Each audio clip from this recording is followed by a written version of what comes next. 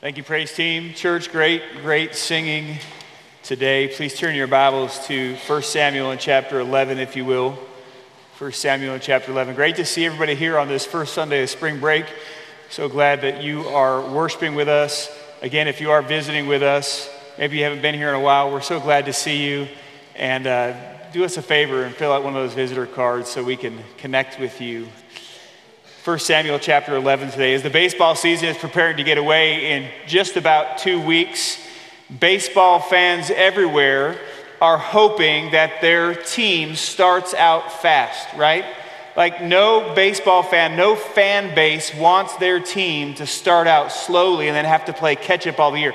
And this is true in every single sport, right? You get so far below 500 and it's hard to come back. It's hard to get back into contention. You want a fast start.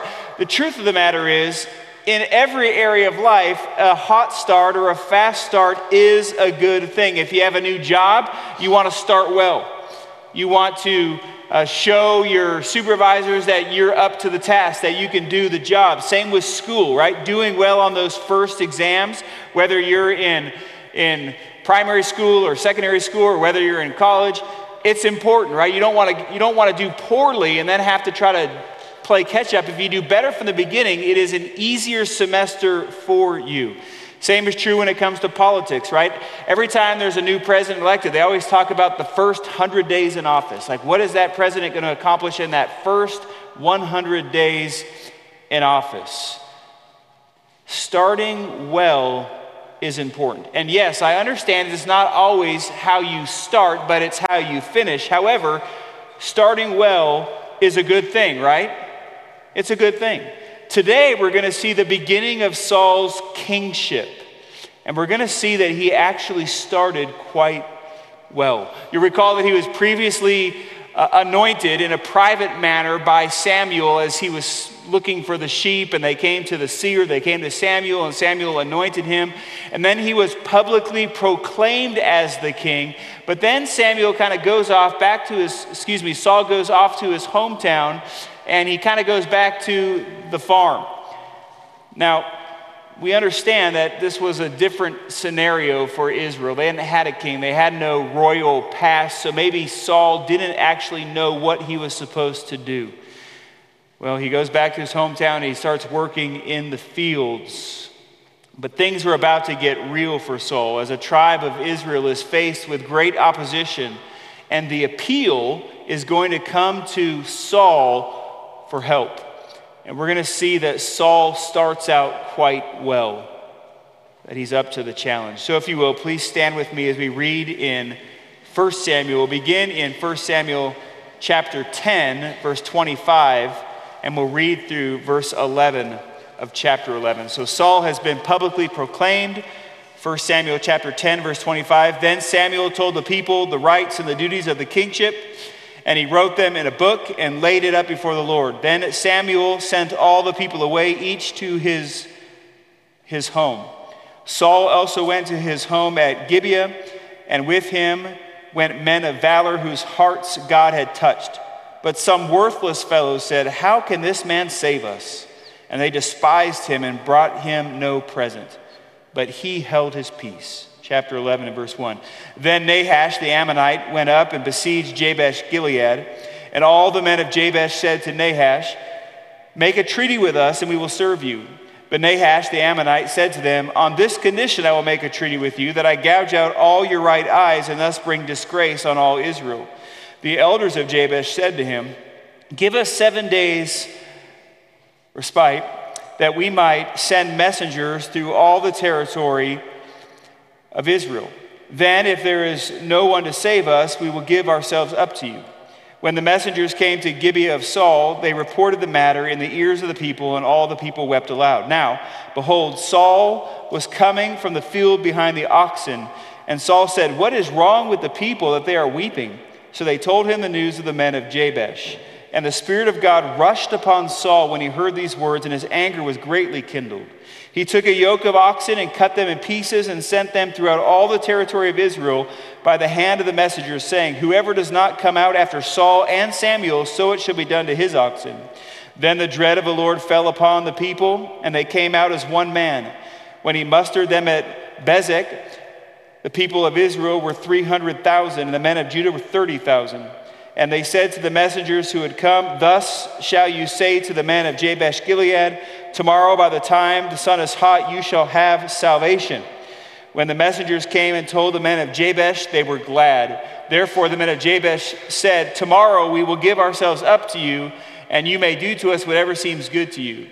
And the next day Saul put the people in 3 companies, and they came into the midst of the camp in the morning watch and struck down the Ammonites until the heat of the day, and those who survived were scattered, so that no 2 of them were left together. Will you pray with me? Father, we're thankful for your word. And today our great desire is to hear from you. Our great desire as we look to 1 Samuel chapter 11, and that you would teach us. That you would teach us that the King brings salvation. That the true King brings salvation. So we pray that you would open our ears and our eyes and our minds, that we would hear and that we would see and that we would perceive, we would understand who Jesus is and the hope that is found in him. For we pray these things in Jesus' name. Amen. And you may be seated. Well, it's important for us to remember as we get started here that Israel was not necessarily a unified people at this time.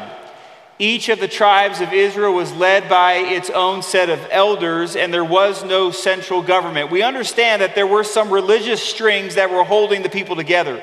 There was a tabernacle. At this point it was gone, but there was this tabernacle that was set up, the tent of meeting that was set up in Shiloh, but that had been destroyed.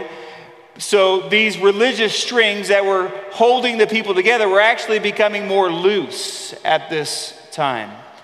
But something was about to bring them together. And it's in this context, that we learn of this king, Nahash the Ammonite, who went up and besieged the people of Jabesh Gilead. Now, just a few contextual matters as we begin. We've been reading about the Philistines, how the Philistines have been the enemies of the Israelites and how they were to the west of Israelites, right? Well, the Ammonites were to the east of the Israelites, and they were kind of closing in as well. So there were enemies all around them at this point. The Ammonites were loosely related to the Israelites as descendants of Abraham's nephew Lot. You remember that when Lot escaped the area that God had cursed, his daughters initiated an incestuous relation with him, and their offspring then were called the Ammonites. They were against the Israelites. There was a lot of animosity between these two peoples for a long time. And this was just the most recent iteration of that.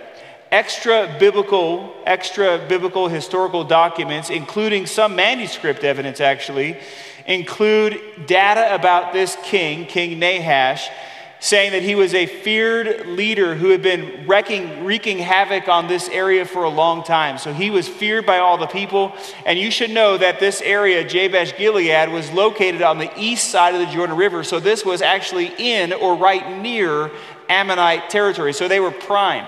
They were a prime target for Nahash to continue his cruelty against God's people, against those who were living near him. They were disconnected from the other tribes, and again, they weren't a closely connected nation as it was. So with all of that, we need to know that God's people should expect trouble from God's enemies. God's people should expect trouble from God's enemies. Now, the Ammonites worshiped the gods Chemosh and Moloch, which involved human sacrifices and various other cruelties and immoralities. They did not fear the one true and living God, and their hearts were set against God's people. So when Nahash came against the people of Jabesh Gilead, he was doing what was natural to him. He was doing what was in his heart, to attack God, to attack God's people. He was acting out his hatred of righteousness, and he was taking aim at the very people of God. And from what we read here, the people of God were terrified. I mean, they had heard all the rumors. They had seen evidence of this king and his cruelty, and they said, we want a treaty with you. Will you spare us? And of course, Nahash said, well, yes, I'll spare you. However, it's going to cost you all the right eyes of your people. Well, this didn't sound like a good plan either. So they go to him and they say, well, give us 7 days of respite, right? Just give us these days. And we're going to send out messengers. We're going to see if anyone from our people are going to come and help us. They're going to come battle with us. Now, you might be thinking, well, why would this king allow that to happen? Why would Nahash say, yeah, I'm going to give you 7 days to go collect an army to come fight me? Well, first of all, I think Nahash probably didn't believe that it was going to happen. He probably didn't think 7 days was enough time. But secondly, Nahash was thinking in his pride that he was invincible, that he was undefeatable. And he wanted to bring disgrace, as he said, he wanted to bring disgrace on all of Israel. So he probably thought, hey, you bring more people, my victory is bigger, and the disgrace upon your people is even bigger as well. So that's kind of what's going on in the background. He was so arrogant. Think about this. Enemies of God can be so arrogant that they will put themselves in danger because they think that they can bring greater shame upon the name of God and upon the people of God. And if this seems foreign to us, friends, it shouldn't. Because all around the world, war is being waged because of religious beliefs. Look to various African nations and look to the Middle East and see that God's people are targeted by God's enemies. And while it may not be a full-scale war that's being waged, there are battles and there are oppressions regularly, all because God's people hate God and all because God's enemies hate God and hate God's people, So who knows? What's in store in the U.S.? What's going to come down the line for us? I mean, already God's people are being discriminated against in business, in politics, in academia, on college campuses. Oftentimes, this comes in the way of the cancel culture or even in the name of equity and diversity. Religious liberty, a freedom guaranteed in the Constitution, is clearly under fire in our day. But even beyond that, friends, the enemies of God are seeking to bring shame on believers and disgrace on the church. Just think about the headlines that you read at times. Headlines where you see those who have name recognition, they're professed to be followers of God, but they have some moral failing. How much disgrace that brings upon the church, upon the people of God, even upon God himself in the eyes of others. And think about the enemy. The enemy is a master tempter. The enemies of God want the people of God to fail, and when they do, they rejoice because Christians will succumb to temptation. And you think about the headlines that we read almost daily, how the media will portray faithful Christian teaching as bigoted and rile up the masses. Friends, because of the world that we live in, we need to be prepared. We should expect trouble, and we must seek God. We must draw near to him, and we must stay close to the Spirit. Spiritual warfare is a reality. It's an undeniable reality. The evil one would love nothing more than for us to believe, to disbelieve God and to doubt his promises. And don't think, friends, that you're strong enough to stand up to the temptations of this world in your own power or on your own. Every day, people fall to sin thinking that they are strong enough. Every day. Think about it in the physical realm. It goes something like this. Situation, like if you're my age and older, okay? If you're not my age and older, you will be one day. Situations that would have been easy 10 to 15 years ago aren't easy anymore. The other day I was climbing up here to turn off the water in the baptistry, and I got up there and I thought, how am I going to get down? Right? Like, think like trees we used to climb or jump out of, or walls or fences we used to climb over. That's not as easy anymore. Just when we think we got it, what happens? We pull something, we break something, we hurt something, or we tear something. If you're over 40, you can relate to this, right? And if you can't yet, you will one day. So what do? Well, let's bring this back to the spiritual realm. Those who are devoted to the true King draw near to God daily. right? Because we're going to face difficulties, we need to draw near to God daily. We need to humble ourselves. We need to plead for grace. We need to daily meditate on truth to combat the world's lies. We need to daily approach the throne of grace so that we might receive God's grace and God's help in our times of need. Well, yes, we should expect troubles, but second, God's people should follow the Spirit when facing difficulties. God's people should follow the Spirit when facing difficulties. So the people of Jabesh Gilead, they say to King Nahash, the Ammonites, give us 7 days of respite, and we're going to go and we're going to send out messengers, and we're going to try to see if we can get some help. So the initial place, they go all over, but the focus here in 1 Samuel 11 is on they go to Gibeah of Saul, right? So this is Saul's hometown. They go there to Gibeah, and they tell everyone what's going on. But notice that Saul's not there at that point. So they tell everyone what's going on, and everyone's weeping and crying. And if it was you, don't you think you would want Saul to be there before you spill all the beans of what's happening? I mean, he's the king. It makes me wonder how commonly it was known that Saul was actually the king at this point. Remember, this was a disconnected nation. And yes, there was proclamations made, but maybe not enough time had passed and the people are there. And well, then Saul does come. He comes in from the field. He was working the fields with the oxen and the plow. And he says, what's going on? Why is everyone crying like this? Why is everyone weeping? And so they tell Saul. And at that moment, Saul, the text tells us, is filled with the Spirit of God. That the Spirit of God rushes upon him. Now, if you consider that term, it rushes upon him, we think back to the book of Judges, and we might think of other judges like Othniel or Samson, when the enemies had come against God's people, and the Spirit of God said to rush upon this judge, rush upon this deliverer, strengthening this deliverer to go rescue the people from the enemy. Well, that is what is taking place here. Saul is moved with righteous indignation.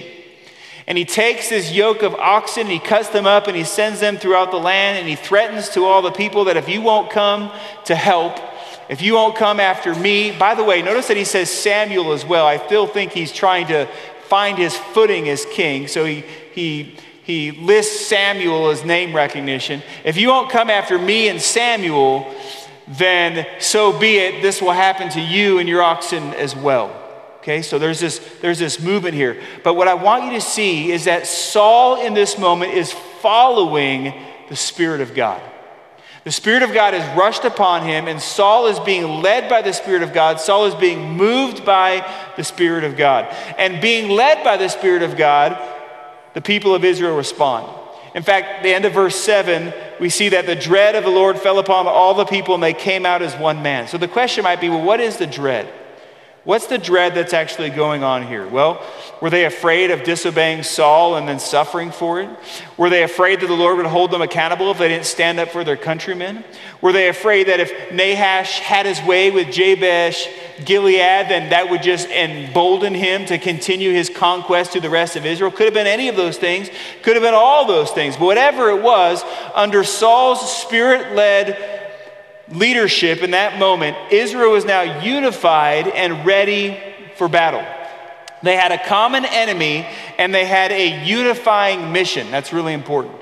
They had a common enemy, and they had a unifying mission. Old Testament scholar, seminary professor Dale Ralph Davis writes, the Spirit of God takes a shy, hesitant farmer, one who is hiding at the proclamation of his kingship, and empowers him to lead God's people. In what was his first real act as king, Saul is following the Spirit, being led by the Spirit on what is nothing other than a rescue mission. And we shouldn't think that Saul is doing this according to his own power. And it wasn't like any of the judges during this time were doing it according to their own power or their own wisdom or their own strength as well. It was God who was bringing salvation. It was God who was bringing deliverance to his people. Now, friends, I want you to fast forward to the day of Pentecost. Right? So Jesus has has risen, ascended. The disciples 120 are waiting in a room. Why are they in a room? Well, we know that they were fearful. We know they were scared. We know that there were people out to get them. We know that there were all sorts of conspiracies going all around. But they were waiting. They were waiting for the promise of God. And what happens? The Spirit of God falls upon them, and it's like a mighty rushing wind. Okay, that's the sound of it. A mighty rushing wind. And Saul was filled as the Spirit of God rushed upon him. And what happened at the day of Pentecost was a unified people given a mission, empowered by the Spirit of God for a purpose. And what was that purpose? It was to rescue sinners from the clutches of sin. It was to rescue sinners from their enslavement, from their death because of their rebellion against God. Through the gospel of Jesus Christ, the Spirit of God is empowering them as they would proclaim the gospel, the good news of Jesus Christ, that there is forgiveness of sin and that there is eternal life in Christ Jesus, in his perfect life, in his sacrificial death, and in his resurrection from the dead. This is our hope. And this is the mission that the Spirit of God has given to you and to me, has given to the church, that we would speak truth, that we would engage in this mission to rescue sinners from certain death.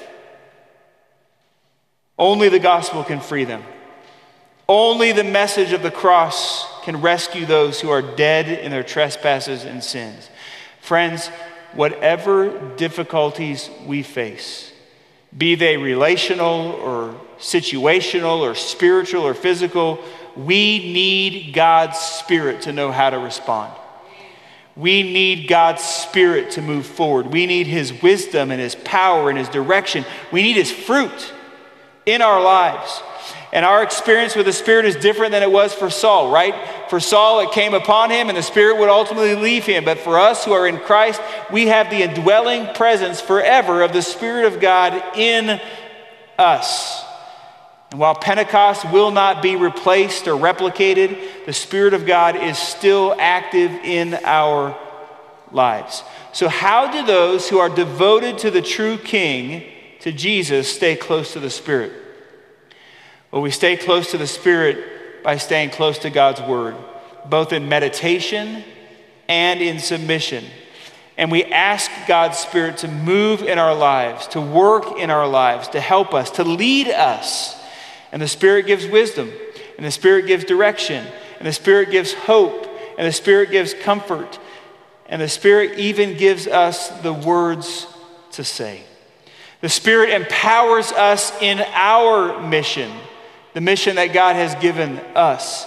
Even as Paul writes in Colossians chapter 1 verse 29, that he accomplishes his mission of proclaiming Christ and making disciples by God's energy, by the power of the Spirit that works mightily within him. Church, we are in a battle.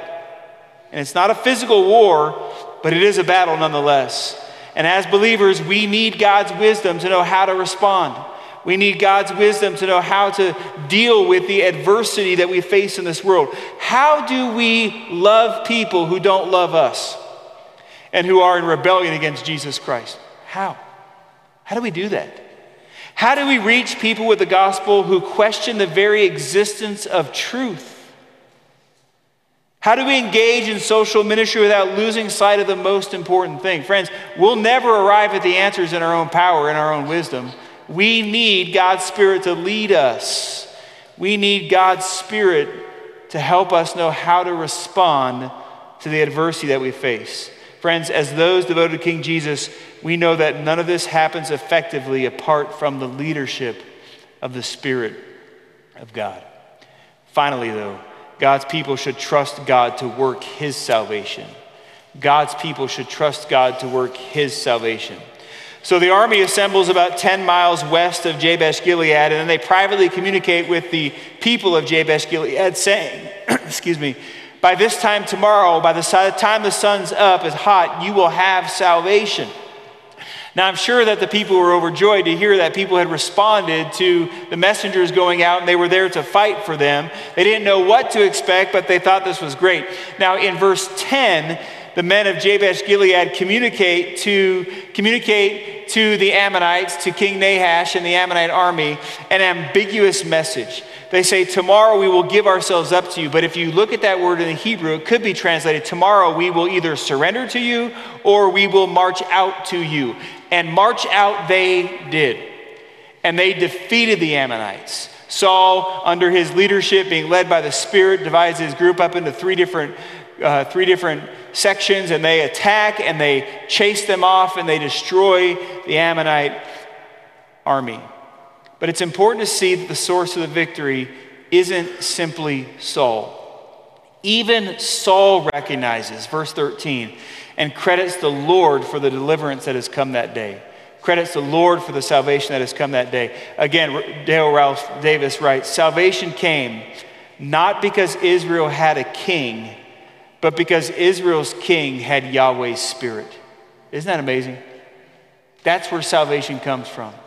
The source of our salvation is God, and we need to trust him to work his salvation. Let's finish the chapter by reading verses 12 through 15.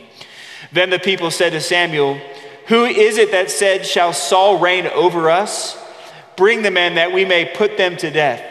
But Saul said, not a man shall be put to death this day, for today the Lord has worked salvation in Israel.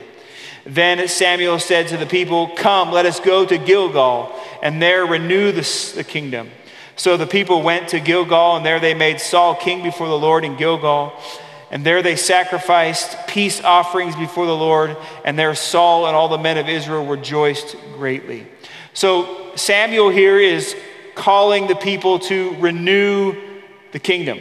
And while there are various opinions on what it means to renew the kingdom, I think it has everything to do with submitting again, with saying this is what we long for, God's will and God's ways. This seems to be a religious ceremony that's happening in Gilgal. That's why the peace offerings are being offered.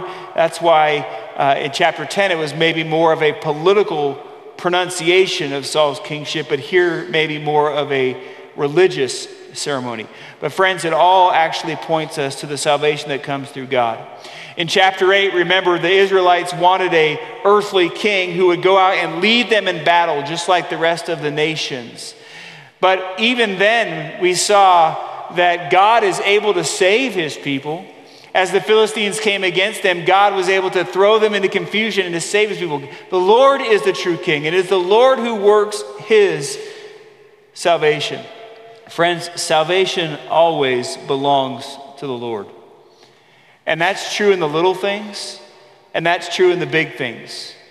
And that's true in our personal lives, and that's true on a cosmic level as well. And just when things look bleak, when life is not as we wish it were, those who are devoted to King Jesus will trust that he will work his salvation, that he will work his will and his ways, which are always right. And we may not understand them. And sometimes that means that it may not end the way that we wished it would end, but God's will and ways are always right and they're always good. And we may not see that good, but we can trust that he is working good, for he's perfect. And in the end, he does make all things right. In this world, victories at times seem fleeting, but the ultimate victory is already secured. It's been secured in the resurrection of Jesus Christ from the dead. Notice here in verse 12 that Saul is showing mercy. We began reading in chapter 10 because I wanted to just emphasize how not everyone was on board with Saul's kingship. There were men who were called worthless men who said, shall this man save us? Is this going to be the guy that's going to do it? And they brought him no present, right? They disdained Saul. And here at the end of chapter 11, we see that they wanted to bring those men out and they wanted to kill them. But here Saul shows mercy to them. Truth is, Saul couldn't save anyone. But Saul showed mercy to these men, saying, no one shall be put to death. Saul can't save anyone, but the Lord can. And we look at how the story ends with Saul, and we understand that his kingship was ultimately a failure. But here, he is pointing us to the mercy that comes through the true king, through Jesus. the one who has accomplished our ultimate salvation, right? Our great God shows mercy to sinners, to people who question him, who rebel against his authority. As the Apostle Paul writes in Titus chapter 3, "For we ourselves were once foolish and disobedient, led astray, slaves to various passions and pleasures, passing our days in malice and envy, hated by others and hating one another." In other words, enemies of God, questioning him. Should we really listen to him? Can he really save us? But when the goodness and loving kindness of our God and Savior appeared, he saved us. Not because of works done by us in righteousness, but according to his own mercy, by the washing of regeneration and renewal of the Holy Spirit, whom he has poured out on us richly through Christ Jesus our Savior, so that being justified by his grace, we might become heirs according to the hope of eternal life. Saul was ultimately a failure king, but in this moment, God used him to bring victory. God brought salvation through him. And Saul shows us a picture of the mercy that God gives to sinners, to those who would rebel against him, to those who would question his authority. In Christ, in the true King, we have hope, and we have life, and we have forgiveness of sin forever. Thank God for his mercy to sinners, for his mercy to us. Thank God for his grace to rebels. Thank God that he accomplished salvation and offers life to those who trust in him. Let me ask you a question. Where are you today? Spiritually speaking, where are you today? Are you in relationship with the one true and living God through faith? Have you called upon the name of the Lord for forgiveness of sins and for the hope of eternal life? Have you experienced the salvation that comes only through faith in Jesus Christ, the true King? Or today are you wandering? Or today are you still in rebellion? Or today are you still questioning whether or not God is worth it? Humble yourself. Salvation comes through the Lord, and salvation belongs to the Lord. In just a moment, we're going to have a time of invitation. If you have questions about the gospel of Jesus Christ and how you can know forgiveness of sin and eternal life, then we encourage you to come and talk to us here up front. If you have questions about church membership or baptism or something that I said that you just need more information on, we would love to connect with you. Maybe you just want to pray. Maybe you want to come up here and pray. Maybe you want someone to come pray with you.